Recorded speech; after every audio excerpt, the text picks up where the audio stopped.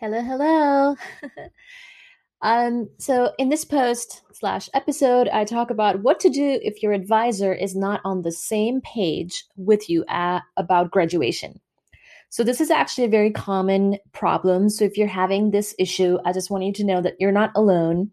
So that's number one. As a senior graduate student, you might face a situation where your advisor is not on the same page as you about graduation. And for me, as far as I think the recommended approach in this case would be to tackle the problem step by step and not all at once. So, first, I think it's just nice to be aware of the fact that advisors often don't really want to lose their senior graduate students. Senior graduate students are the people who run their group, who know how to do their research and train the younger people, the undergrads, the first year, second year graduate students, and you're kind of running that research group and you know your research better than anyone else. And so, without you, there will be this vacuum, and it's very difficult for professors to lose that kind of asset.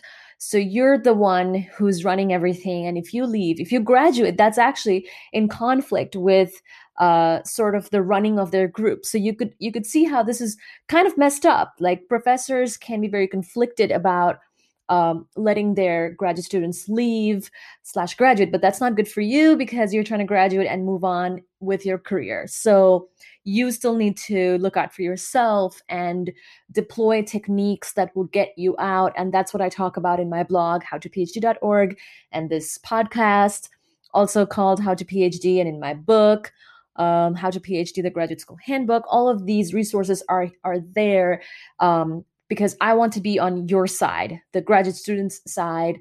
I want to speak to what will get you out, even in a situation where your advisor is just dead against letting you graduate. So just expect it. I would say going into graduate school, and if you're like a second year, third year, fourth year, if you're like a, I don't know, eighth year graduate student, I would just say that you should expect that it may very well be the case that the absolute last person to get on the same page as you as far as graduation is your advisor.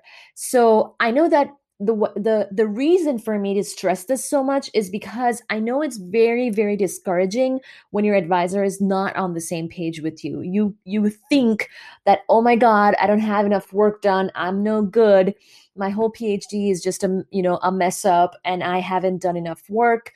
Like your advisor's opinion matters a lot, right? Like it really, really matters a lot. So when they kind of look at you all shocked, or they make some comments to tell you that you can't graduate yet, I think that it can be very, very, very discouraging to the point of depression for graduate students. And that can then basically wreak havoc on your mental health.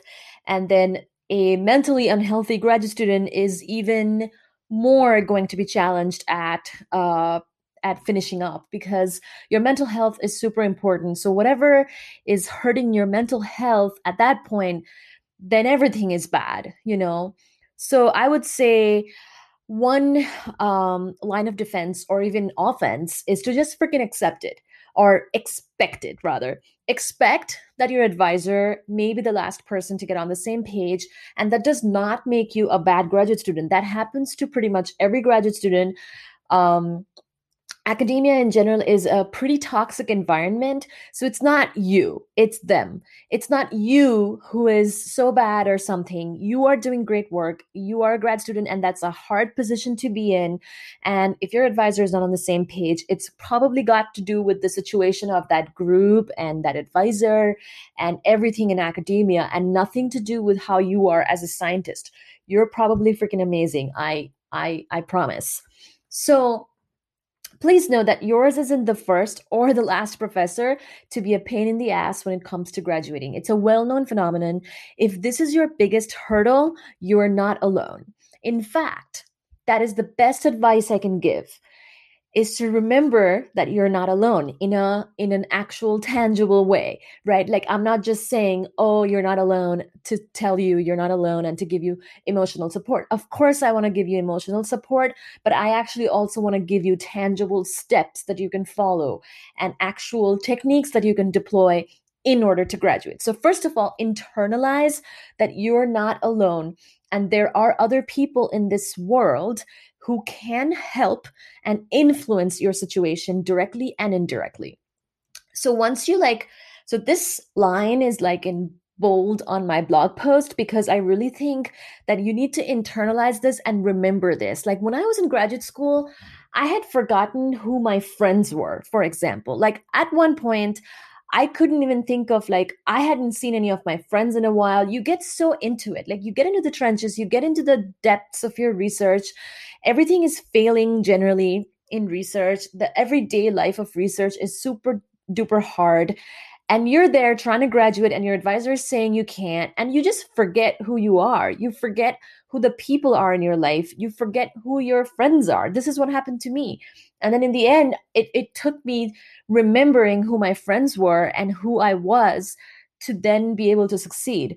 But then here, what I'm talking about is actually even more specific. Internalize that there are other people beyond you and your research and your advisor. There's going to be other people. For example, your committee members, right? So I'm going to be talking to you here about your professional contacts, other professors, other researchers, other people in the department, other people in your collaboration if this is a collaborative research effort. So first you need to remember that you are not alone in a completely practical way.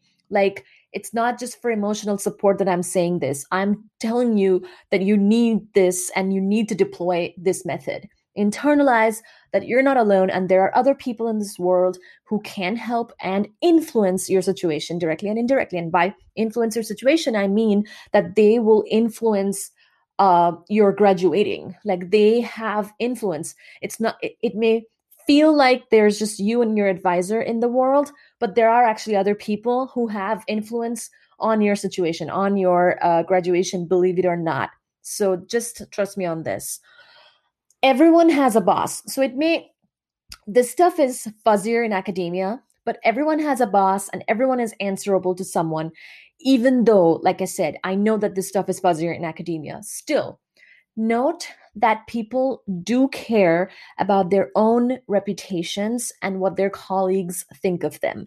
So think of things from the perspective of your advisor. Like, no matter how bad they might come off as or how uncaring they might seem about their reputation, especially if they have tenure, they actually do. Everyone is a person and they do care about their reputations, especially in the eyes of their colleagues, right? So, if your advisor is being an asshole or something and being unreasonable, you can indirectly put pressure on them through going through other people in the department and their colleagues. So one super obvious example would be turn to your committee members. So there's not just one person on your committee. Of course, the most important person on your committee is your advisor, but for a moment, forget about them. Just like the whole argument for this post is that forget for a second that your advisor even exists and tackle everything else first. So go step by step by step, right? You're not going to tackle the most important and the most biggest problem right away. You're going to get there through steps. So turn to your committee members. And honestly, I hope that someone who is earlier on in their career, like a first or second year graduate student, is listening to this, because this is where it's so important to have and build good relations with everyone on your committee. So make sure to foster relations of mutual trust and understanding with your committee members. And if you think, oh, the other committee members, are useless and I don't need to be good friends with them, I don't need to have a good relationship with them, then you're wrong. Because when it comes for your graduation, that's when you'll really need the support of your committee members. And that's where keeping in touch with them, showing them your research, getting their feedback, and kind of including them in your research life, in your life in general as a grad student, will help you lots and lots and lots when it comes to actually graduating.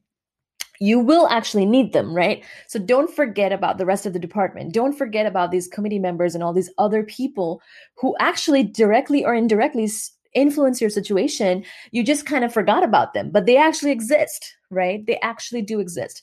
You will need them when your advisor is being unreasonable, for example. So don't forget about these other people, right? There's the department, people who are helping to run the program, like say maybe the program coordinator, people, it doesn't even have to be other professors. It could be an administrative professional in that department, right? Go to the department chair if you have to. Like go to whomever you have to and talk to them and tell them what's going on and show them your research, show them your thesis, and get them to be on your side before you tackle the situation with your advisor. So once you have everyone on your side, like everyone else on your side, then you can come back to the problem of your advisor. And I can tell you by that point, everybody would, you're already putting pressure on your advisor in an indirect way, and it's already helping you build your case for graduation, and they're not going to be able to hold you back for much longer. So again, this is where I hope you understand, if you're listening, how important it is to be well connected beyond your immediate research group. It's of utmost importance. No matter how confident you may feel about things in your research in the initial years of graduate school, shit almost always goes down when it comes to graduate, when it comes time to graduate. And you will need these other people to support you. So don't just take for granted that everything's going to be smooth sailing all the way up until graduation. Guess what? Even if you're a brilliant grad student and have a great relationship with your advisor, it's always, always, always good to foster multiple good relationships with within that department, within that research field. Even like you could have someone important in that research field that's not even in that same university have influence over your situation. Like you could have someone, I mean, this is best if this is like a collaborator or someone who is involved in your research, even if they're not in the same school, but like, it could be any number of people. Like I just really, really encourage you to grow your network within your research field, your department, that school, the university, because all of these connections will help you to graduate. When they all sort of agree on the fact that you should graduate, and they give you their backing and they support you for your graduation, that will trickle down to your advisor level. And then you no longer have to deal with an advisor who don't want to graduate you. All of this together will influence your situation. And most importantly, do not lose hope, faith, or the will to live, please. I mean, I understand how mental health can be so bad in graduate school, but know that you're totally worth it. Like you as a person are great, and you're doing a great job as a graduate student, and you're going to get there. You're going to graduate. Minimize encounters and engagements that demoralize you. If your advisor is demoralizing you, if there's a person in your life who's kind of toxic or says things that, berate you, belittle you, whatever makes you feel bad, completely minimize encounters that do this, because your mental health and you being well is number one important, right? Because like the PhD is secondary. You are the primary thing here that is of importance. You are important. You need to be healthy. If your advisor is demoralizing you, acknowledge it and strategize to mitigate their negative impact. Like be completely intentional about minimizing all things that are demoralizing you, because you need to be well and your morals need to be up for you to graduate. So instead of wasting time arguing with or getting stressed out by your advisor, focus on getting everyone else on the same page first. And so realize that you need everyone else. So step 0, realize you need everyone else, foster those connections, make those connections, work on them, show them your work, show them your research, have your thesis draft written up. Like you should be freaking writing your thesis all the freaking time and updating your draft. And like whenever you're having a discussion with any of these other contacts that I'm talking about, you whip out your thesis and you like give them a draft to read. Like, here, yeah, I've been working on this and this and this, and I've written it up if you want to take a look and tell me what you think. And that's you building your case for graduation, my friend. That's you building your case for graduation. And step by step, Everyone will get on the same page, including your advisor. They may be the last person to get on the same page, but they will get on the same page. You just have to have faith in this process. Please just follow this process and you'll see that this will take you very, very far. And graduation is just the first step for the rest of your life. So thank you so much. Good luck, good luck, good luck. All right. Bye bye.